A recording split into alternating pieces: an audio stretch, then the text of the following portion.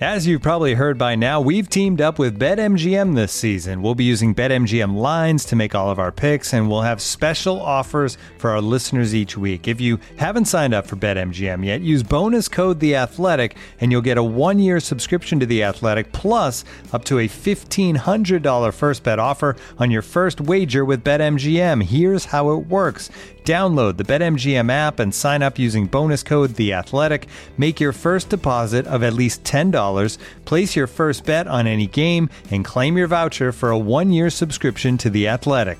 See BetMGM.com for terms. U.S. promotional offers not available in D.C., Mississippi, New York, Nevada, Ontario, or Puerto Rico. Gambling problem? Call 1-800-GAMBLER. Available in the U.S. Call 877-8-HOPE-NY or text HOPE-NY 467-369 in New York. Call 1-800-NEXT-STEP in Arizona. 1-800-327-5050 in Massachusetts. 1-800-BETS-OFF in Iowa. 1-800-270-7117 for confidential help in Michigan. 1-800-981-0023 in Puerto Rico. First bet offer for new customers only in partnership with Kansas Crossing Casino and Hotel. Don't forget, if you haven't signed up for BetMGM yet, use bonus code The Athletic, and you'll get a 1-year subscription to The Athletic, plus up to a $1,500 first bet offer on your first wager.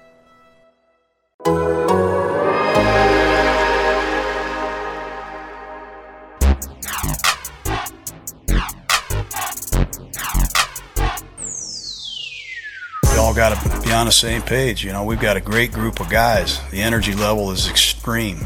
We've got good veteran leadership on this team. I like the culture here better than any of the teams I've had in a long time or been a part of. There's been one demand, and that's holding up that Lombardi trophy, period. That's all I care about, is holding that trophy up and holding that trophy up here. The prime thing is you have to win. You have to win. Otherwise, you can't be a success in professional football. You're listening to The State of the Nation with Jimmy Durkin, Vic Tafur, Tashawn Reed, and Ted Nguyen on the Athletic Podcast Network. Gonna throw. Drake picked up the pressure. All alone is Zay Jones, and he will prance into the end zone for the touchdown and the victory in overtime for the Raiders. What's up, everybody? Welcome back to State of the Nation here on the Athletic Podcast Network. Vic Tafur, Ted Nguyen, Tashawn Reed, here from Las Vegas. The presenting sponsor for today's episode of State of the Nation is Visa, a network working for everyone. And the first game in Vegas with fans, the Raiders, we thought they were going to lose. The way they played in that first half, the way Derek Carr looked early, this was not looking smooth. But, I mean, there's just so much that we can dive into in this game. But a wild comeback. The Raiders win in overtime, 33-27. Really an instant classic game for this first game with fans here. A fun one. What can you say about this game? I mean, it was a big one for them to win. A lot of players called it a roller coaster, and it really was. I think things happen which usually kind of kill them. Things that, like he won the game, and it was, no, he didn't win the game yet. And they came back, and they blew it, and the interception. And right there, okay, I've seen this movie before. I know how this ends. But this one, no one saw the Carl Nassib strip sack, and they get the ball back, and then they throw the crazy pass to Zay Jones. So great start for the Vegas fans who were able to come tonight and watch in person. Yeah, I think the biggest surprise early on was it seemed like it was the defense, keeping them in the game instead of the offense, having to keep up with some kind of shootout with the Ravens. I think most of us would have had it going the other way around. And, even as the Ravens started to get a little bit of success, it didn't quite look as like last year when the defense just seemed like it was helpless, I mean, the Ravens, they were pretty consistently good on the ground. Lamar Jackson did what he does usually, but the pass rush was crazy. I think I saw a stat that Jackson was pressured on over 50% of his dropbacks. And so I think that was the biggest thing that jumped out to me was just how intense the defense was, how well they were playing, how few mistakes they seemed to be making. Not to say that they were perfect. They did have, miscues throughout the game, but that's what stuck with me the most, and probably most fans coming out of this one is it seems like, maybe you might have a competent defense on your hands. I thought this was one of the more impressive defensive performances that we've seen from the Raiders. Not that the bar is that high, because, they had some good defensive performances in the past, but I thought, some of those times they were lucky, like, a guy would run for 30 yards and they get a strip sack or something, but I thought they tackled really well. The Ravens did gash the Raiders a few times, but those were when Lamar Jackson just, went all world and made some really amazing plays outside of the pass rush. Defensively, you got to be pretty optimistic about how they performed, how they rushed a passer, and how they got some really clutch stops when they needed it. Yeah, I mean, you talk about Lamar Jackson. There was some plays where you just like, that's Lamar being Lamar. You can't stop that. And it seemed like it was going to be one of those games where he's just going to do enough of those plays. You're going up against an elite talent, and that's just going to be too much for this Raiders defense. But it was really weird in the fourth quarter, in overtime. It was all of a sudden, suddenly, I mean, I think there was one point where they had he ran the ball 2 straight times, and they were able to give up 2 yards, whatever, stop him. It seemed like as the game wore on, that's when the defense is supposed to wear down. They played a lot of snaps, but that's when they were able to finally kind of close in on Lamar a lot more late in that fourth quarter. Yeah, I think that's where that improved depth that we've heard them talk about all training camp and earlier in the year is coming into effect in this game. Last season a lot of times we see them, like you said, getting worn down at the end of the games, particularly against the run. And that overtime possession that the Ravens had. Last year I'm pretty sure that would be one where they just march right down the field, kick the field goal, win the game, and we're out of here. But they looked fresh. I mean, the pass rush was still there. It was looking how it was earlier in the game. Obviously, Carl Nassib came up with the huge play with the strip sack, and even though they had some injuries and some guys go down both in training camp and during this game, I mean, they were deep enough to where they could rotate some guys in there and not just have bodies, but guys that were actually capable of making plays out there on the field. There were a couple of plays late where Lamar got to the edge. I think he was surprised to see Max Crosby there. I thought we talked about him a lot this offseason. He's in phenomenal shape and clearly driven. He and Ngakoue have kind of got this bond. And I think you saw tonight, Max didn't get tired. He made plays all over the field all night long, was constantly getting pressure and chasing Lamar down. So big-time performance from a guy who they're really counting on and, a proud team captain for the first time in his life. And tonight he kind of led the charge, and I was very impressed with Crosby's play. Part of the reason why you hire a guy like Gus Bradley is to cut down on those mental mistakes that the Raiders typically make, and I don't remember that many times where there were opportunities that were just easy because of miscommunications and blown coverages and that sort of deal, and it made a difference. They made the Ravens work for the yards that they did get. Yeah, I mean, this is the defensive performance that I think we've been talking about they need. It wasn't an elite defensive performance. Statistically, it's going to show up as being average, kind of on the high end of average, or low end of average. I mean, but that's not what they need to be, right? I mean that's what you just want them to be, close to an average defense. You look back to the year that they make the playoffs in 2016. They were not a good defense, but they were an opportune defense. I think this team has a chance to be an opportune defense. Yeah, if they have leads late in the game, now they have a pass rush they can actually cause some havoc and make some plays and get the ball back, or have it make it hard for teams to come back on them. So the offense is definitely the key to this team. Tonight didn't play well in the first half, but Derek and the guys turned it around second half and definitely played a lot better. So definitely a lot of good things to take from this game, a lot of positives. I do think, speaking of the defense, we have to talk a little bit about who wasn't out there. Number 4 pick. Yeah, Cleve Farrell was not playing tonight. Healthy scratch. But we'll see. I mean, Ngakoue, he had a hamstring injury in the fourth quarter, a short week going to Pittsburgh. Hamstring injuries are tricky. You never know how long he could be out. So I would assume if Ngakoue isn't going, then Cleve will be Gerald back McCoy, in. Different position, but still another guy on that defensive line. He goes down with a knee injury, looked pretty serious, carted off. Right, and so this is a bad look for Cleve, but I mean, he might have opportunity as soon as his next week to bounce back and improve. He should be in that rotation. Yeah, I was surprised. I knew he was not high on the depth chart, but I never thought he'd be inactive. I think he's still a good player. I mean, he's not obviously an impact guy, but he's definitely a role player who can move around the line and make some plays. So I was surprised that he was inactive, and I'll be very curious to see what John says about it tomorrow. We didn't ask him about tonight because there was so much that happened in that game. We couldn't really ask him about Cleve, but tomorrow I'm sure we will. I'm curious what he'll say about it. This is the sort of game where Farrell would be pretty useful too, against a running team, and this team just doesn't have a lot of bulk up front. So this was a really strange scratch right before the game. So we'll see what he says tomorrow. One thing Grin will say is that, I'm not sure Arnett played very much either. So I think those two guys, 2 high draft, 2 first-round picks, didn't play a lot, and the defense still played well, and they still won. So I would imagine John's going to say, you know what, competition, that's what this team is all about. The best guys are going to play. We don't care where you're picked.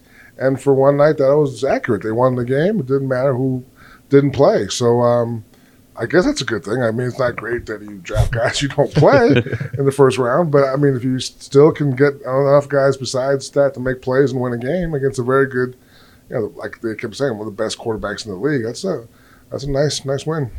It's funny. There's so much happened in this game that you almost forget about the fact that Daniel Carlson kicks a 55-yarder with 2 seconds left. He kicked it with 7 seconds left. Goes through with 2 seconds left. I mean, that becomes a minor footnote. I mean, when the Ravens scored with 37 seconds left, you're like, all right, well, this is a disappointing loss, and you kind of feel like, all right, they played okay to make that comeback, but. I mean, the other part of that, is that Bryan Edwards had not had a catch in the game entering that drive.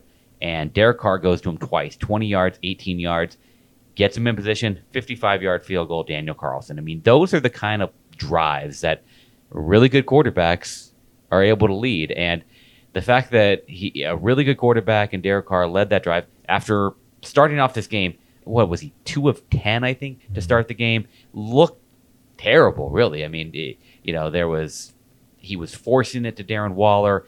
Early on that first drive, there was a play where we all getting that all 22 view upside, saw Henry Ruggs just go wide open. By the time that Carr dumped it off to Ingold for a 9-yard gain, Ruggs didn't have a defender within 20 yards of him. So it was a rough start for Carr, but Carr's able to erase that. And that last drive to connect on 2 great passes to Bryan Edwards, and for Edwards to have not really been part of the game all along and then to be able to make those catches, that was such a clutch drive that kind of gets washed away a little bit.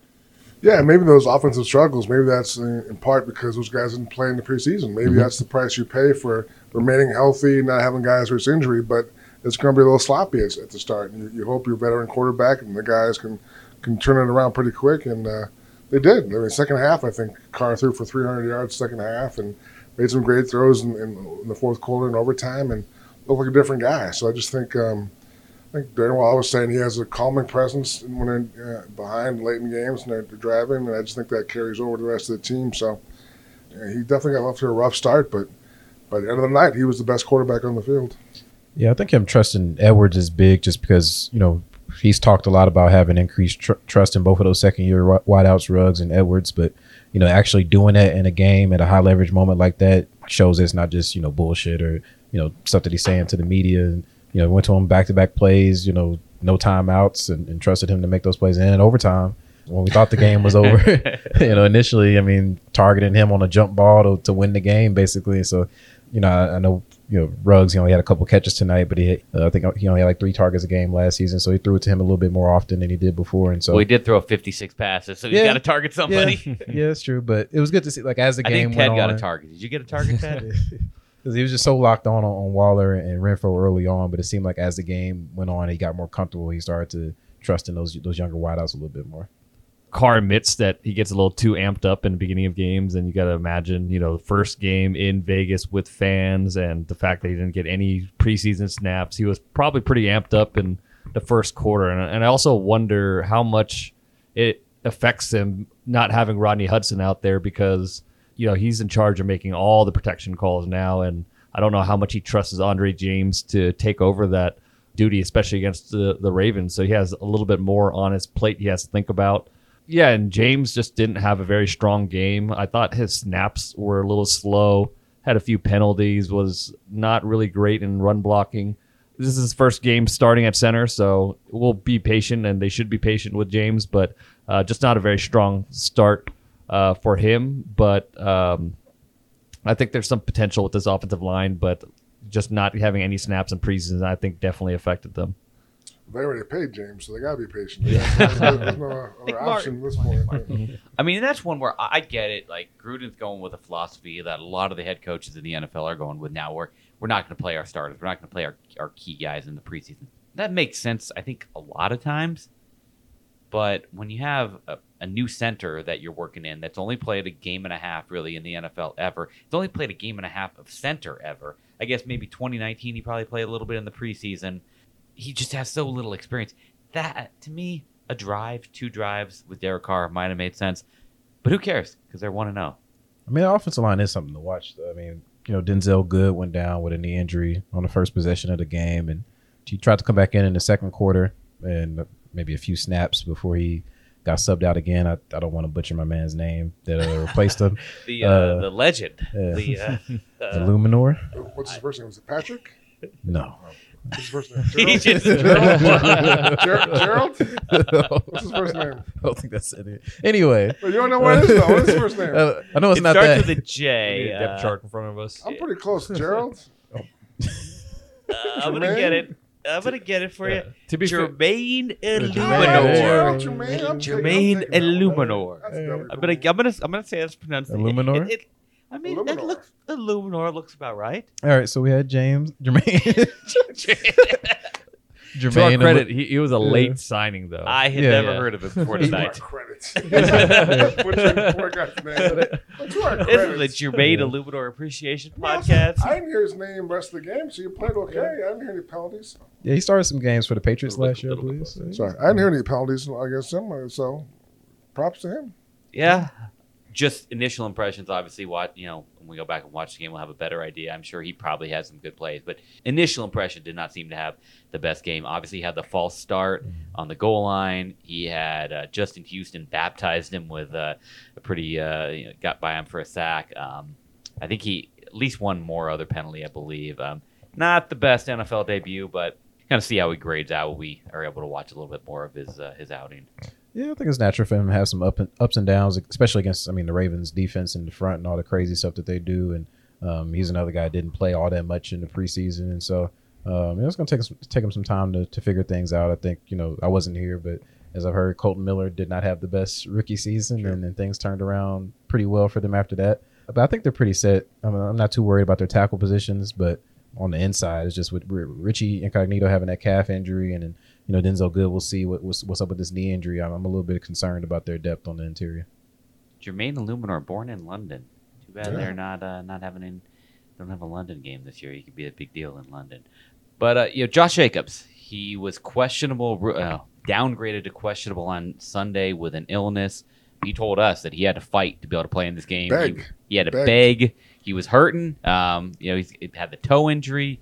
He was sick, and the numbers don't jump out at you. 10 carries for 34 yards, but 3 years in the NFL now.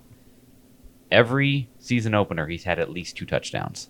And one of them was really nice to watch. It was a really nice run, a 15-yarder. He made a lot of nice moves, kind of darting in and out. And you saw kind of why everyone's excited about him. The Raiders staff really thinks he's going to have a great year. And that was a nice run. It's definitely, we've talked about the defense being really tough, the front seven, and they definitely were going to try and stop the run and force Derek to throw the ball with 55, whatever he threw the ball. So, yeah, Jacobs wasn't 100%, but he scored twice and made the key play when they needed it. So, good night for him. And Kenny Drake was pretty impressive, too, as a receiver. And I don't remember him having a lot of good runs, but the run blocking wasn't great. But, he came in, billed to kind of help the Raiders' passing game from the running back position, and made a few nice catches and made some guys miss an open field, and he was pretty instrumental today. 5 targets, 5 catches, 59 yards. Yeah. Wow. That's efficient. Yeah, really the good. Cardinals numbers were fake. Yeah, Fake man. news. Like he was, because he was like the least efficient, or almost among the least efficient pass receivers out of the backfield last year. Just blame the Cardinals, man. Blame that Kyler Murray offense. We know that had their highest rushing average there, right? Marcus Mariota had one carry for 31 yards. We never saw him again, but we saw the mysterious Mariota package for one play in the game. So I don't know. It seems like they should use that more often. Yeah, they could have used him on a couple of those third. Maybe like quarterback sneak. And that fourth, or that 4th and 1 play where Jacobs got stuffed at the goal line. They ran out of shotgun, but Carr's not a real threat running the ball, so that would have been a good time for Mariota to come in. But I heard some people thought that he might have been concussed after that run because he got up kind of wobbly. I wonder if that is a factor. That's why you don't put Mariota back in the game. That's why I put him back in. Because I do wonder, like, in a normal circumstance, it's kind of been, a starting quarterback doesn't want to get pulled out. And I get that Derek Carr probably doesn't like that. Right. But you are seeing around the league, the Niners are doing it with mixing in Trey Lance. The Bears did it with mixing in Justin Fields. And obviously those are different situations because those are placeholder quarterbacks that those guys are going to be the future. Derek Carr is not a placeholder quarterback for Marcus Mariota. But I wonder if Carr, Gruden, the Raiders, everybody might kind of see, like, okay, you know what? There are some benefits to occasionally go into that kind of package. It was the one time they did it today was very good. Right. The tough thing is going to be that obviously this is Derek's team. Now, John said it a million times. He's the leader, captain, and the guy they want made plays on the stretch. So it's tricky. I think you can definitely do it once in a while, but I'm not sure he'll be crazy. He'll say he's fine with it, but I don't think he'll be crazy about it more than every once in a while. Plus, he loves Mariota. They're like brothers. They are, but that's true. But I'm just saying, I could see it once or twice a game, if that, but I can't imagine more than that just because I think it's so clearly, everything John does with his offense, he and Derek are on the same page. The audibles, the check, the whole playbook, they both have it down. There's a trust. I think John's more comfortable with Derek on the field. So I think he'll definitely do it once in a while, but I would be surprised if fans who want to see it like 5 times a game. I can't imagine that happening, but you never know. If Drew Brees could handle Taysom Hill coming in, Derek Carr can handle Drew Brees Mariota. Was pretty bad last couple of years. Drew Brees was not good the last couple of years. They're paying Mariota like $20 million for these 2 years of work. He can give me 5 carries a game, man. Something. Yeah. He got you 31 yards a pop tonight. That's good. You know how bad Derek Carr's quarterback sneak stats are? I don't have the numbers in front of me, but it's pretty bad. I mean, if you're that bad at quarterback sneaks, then you can let a guy come in and handle some short yardage situations. We'll be right back after a quick word from our sponsors. Looking for an assist with your credit card, but can't get a hold of anyone? Luckily, with 24/7 U.S.-based live customer service from Discover, everyone has the option to talk to a real person anytime, day or night. Yep, you heard that right. You can talk to a real human in customer service at any time. Sounds like a real game changer if you ask us.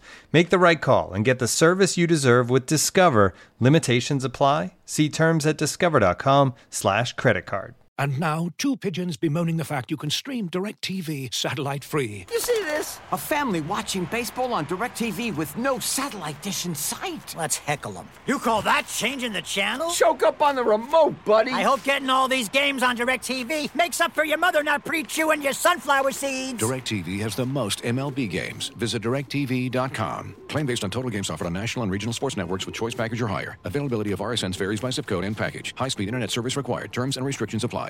Peyton Manning had a line on the broadcast. Obviously, we were not watching the broadcast, but I saw on Twitter he had a line that he should have been better on quarterback sneaks in his career just because his neck should be able to extend over and get the first down. You can't mention Peyton Manning. He's got some Raiders fans riled up on Twitter right now. That 6-11 line? Yeah, he wasn't too nice to him tonight. I kind of appreciate him just being able to wing it and go a little freestyle with it. We talked about the defense, and I think one thing that was surprising was how much Denzel Perryman played. I mean, I think we kind of all thought KJ Wright coming in, he knows his defense, and obviously Perryman does too, but Perryman his career has been more of a role player. Right. Perryman played a lot. Wright got in some snaps. He had he had that one big play. Big stop, yeah. It was a 3rd and 1, I want to say, or maybe a 4th and 1? Yeah, he got the one play. Yeah. Yeah, he got in the backfield and right. I think against Latavius Murray. Yeah, I don't know if that was tied to KJ Wright not being ready to play more often, but definitely seemed like Perryman took a step over Kwiatkowski, which I thought was Kwiatkowski is buried.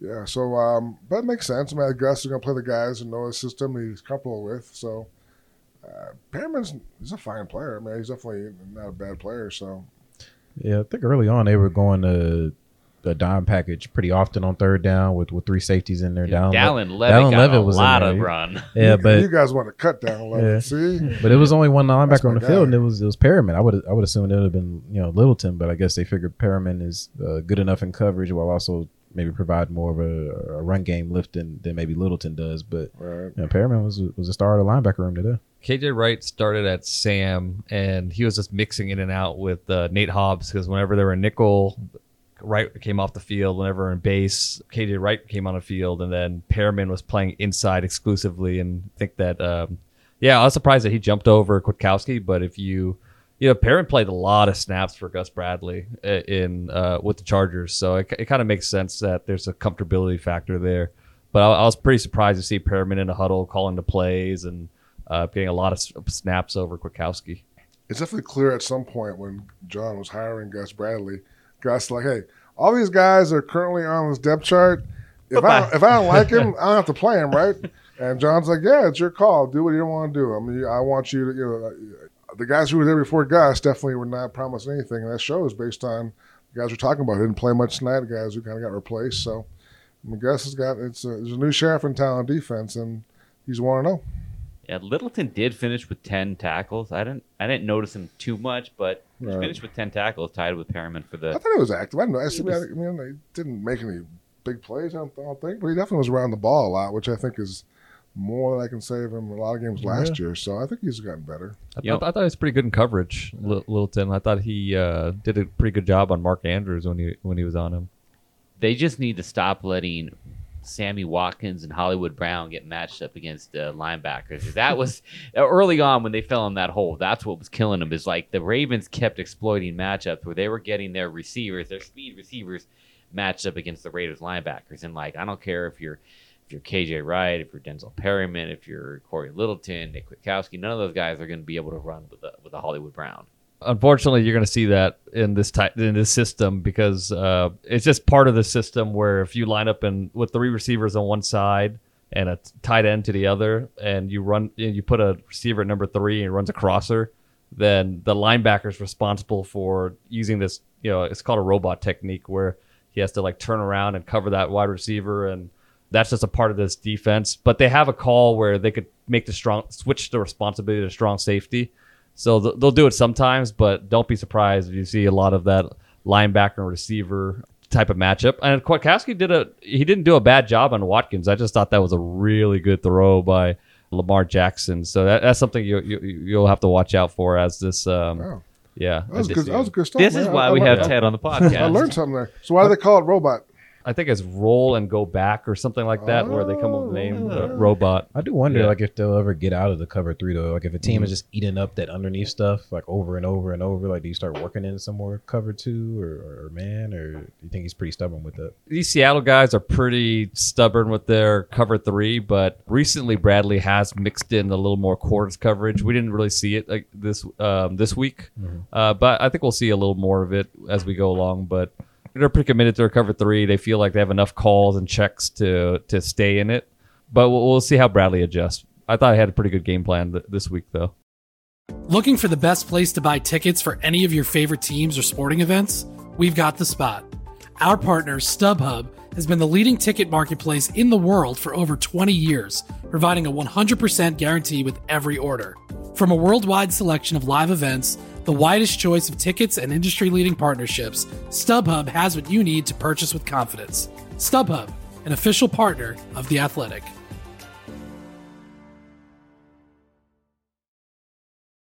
You ready? Showtime.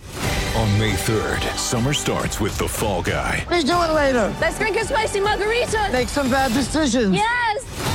Audiences are falling in love with the most entertaining film of the year. Fall Guy. Fall Guy? Fall Guy. That's what the poster said. See Ryan Gosling and Emily Blunt in the movie critics say exists to make you happy. Trying to make it out? Nope. Because I don't either. It's not what I'm into right now. What are you into? Talking. Yeah. The Fall Guy. Only in theaters May 3rd. Rated PG-13.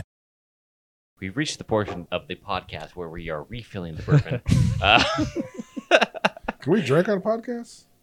I don't know why not. We're in Vegas. I mean, we're hanging out. We're in Vegas. We are in Vegas. I live here full time. This is the first ever podcast where we're like all together podcasting. Have we talked much about Max Crosby? I mean, he introduced himself. I mean, I think we all know that what kind of player he can be.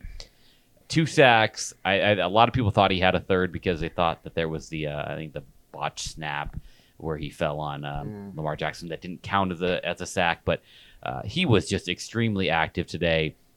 And you look at him going up against Ben Roethlisberger and a pretty bad Steelers offensive line next week. He could do it again. I mean, he's a guy that 2 sacks in the opener. He could start introducing himself as a guy that can really break out this season.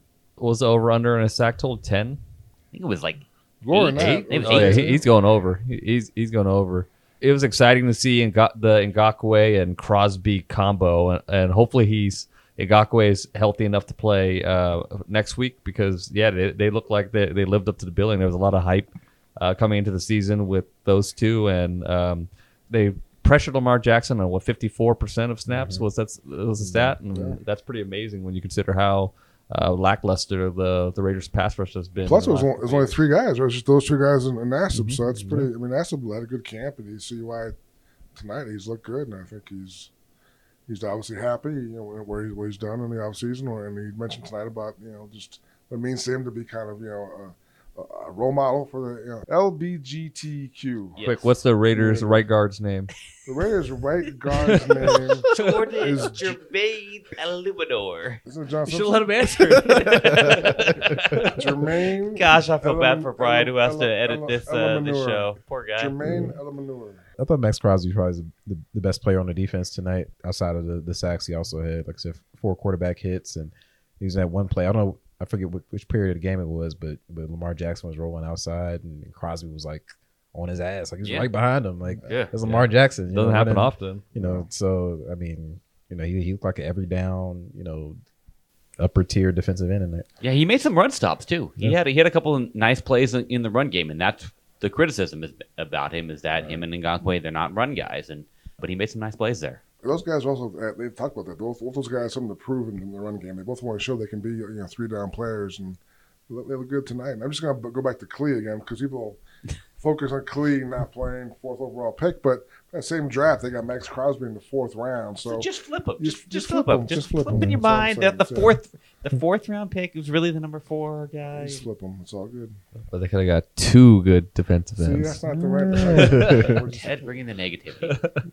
I'm still mad though. I don't like the rule that they don't kick the PAT when they score the walk-off touchdown because I predicted a 7-point win and I only got a 6-point win. So how does that work for bettors in Vegas? I gotta probably some other people that are mad right with you if they picked. I mean the spread was 3.5, right? So the over covered, the spread people covered. Would be upset if they were favored. People would get mad about that. Yeah, if it was a 7-point spread or 6.5, but Ted and I were the ones that predicted the win. These guys were so negative and bringing their negativity to the. What did we think about the atmosphere? We're looking pretty good with 40 seconds left in the game. you don't know about you weren't talking about your prediction then. You don't know about the Derek Carr Brian Edwards connection that they were saving for the final minute of the game. Right. What do we think about the atmosphere? I mean, it got really loud late. Yeah. Now, I mean, we do have to talk to Raider fans. Now, I know that the Raider fans that were doing this are not the ones listening to the show because the ones listening to the show are the diehard loyal fans that know better.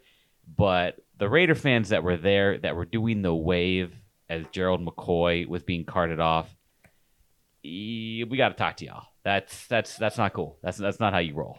Yeah, I don't know if they didn't see him because he was like on the opposite end of the field for like 5 minutes down there. Yeah, that was not it. But outside of that, I mean, the crowd was pretty lit. I know it was a little bit of took a little bit longer to get into the stadium because fans coming in. The Raiders requiring fans to be vaccinated, so they have to show that they're clear health screening to get in. And like I have some friends that went to the game and said that their app locked them out for 30 minutes, and so it wasn't working when they were trying to get in. So there were some hiccups, and I mean, as soon as when the players came off from warm-ups, the stands were still a little bit empty, but by the time it was ready for kickoff, that thing was rocking, and it stayed that way pretty much throughout the entire game. When they got down a couple touchdowns, it was a little quiet, but there were a few boos for a little while. Yeah, a few boos when the offense was being conservative and not going too well, but they picked back up as the game went on, and I mean that was a hell of a debut.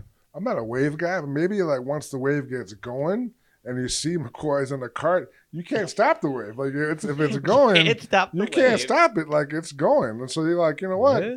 Once it's so you started the wave and it's still going, you gotta keep doing it. Like you can't. At that point, you're like, they're like trying to will him. It's gonna go without me. If I sit down, no one's gonna know I sat down. So at that point, you're kind of stuck. And in that regard, I give the Raider fans the benefit of the doubt. And so, I'm not a wave guy. I'm just guessing how the wave works. But I think it might be hard to stop for guys on a stretcher. Like, hey, guys not getting carted off. Stop the wave. There's no one guy who can say that. They were trying to will him to get back up. That's what it was. Crosby did say that like the fans have a little bit of work to do on knowing when to get loud. And when to get quiet. I noticed that for sure. I noticed that there were times where the Raiders were in a huddle and they were like cheering the loudest. Some of the loudest cheers were going on while they're in a huddle in the clutch moments. And I see Derek Carr trying to like quiet them down, but I think they were mixing up his signals for trying to get them louder, and they were going. Well, there's actually a nightclub on the field, so nightclub atmosphere. You guys both nightclub guys. You guys tell me this. Once it gets going, once a club is popping, you can't just stop on a dime. It's like some guy in the corner is puking. You're going right. The Vegas crowd has to learn when it's a clutch moment and the offense is on the field, they have communications that they have to do.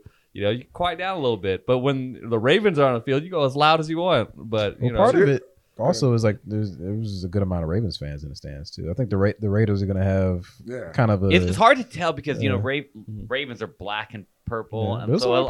Yeah, but a lot of Ravens fans are in black, so it's hard to tell.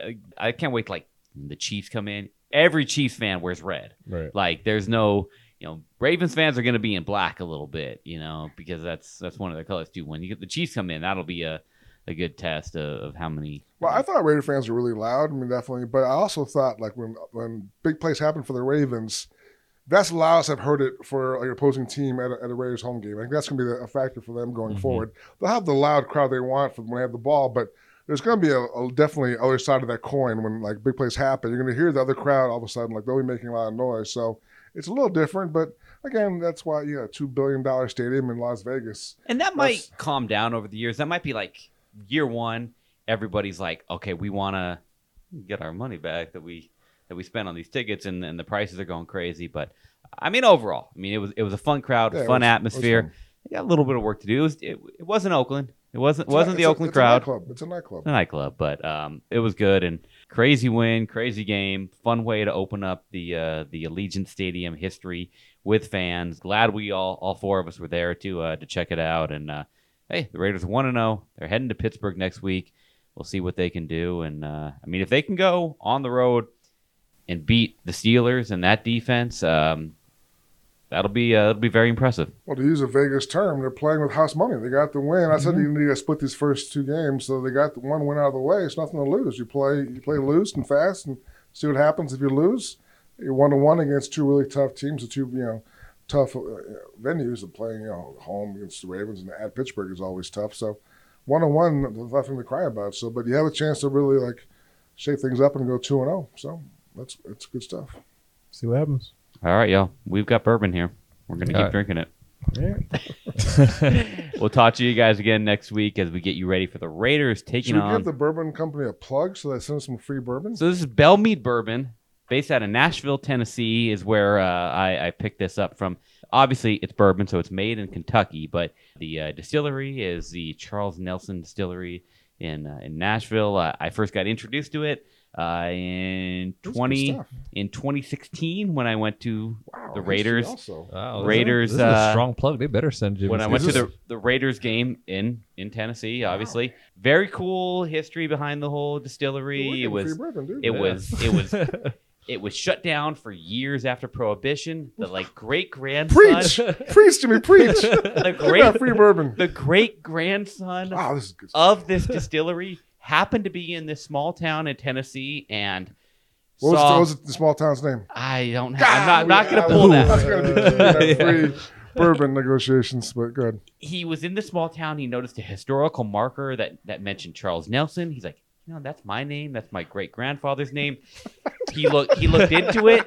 He found out that my great grandfather ran a distillery here. He went to, I think, the library and found an old newspaper article with the recipe for his whiskey.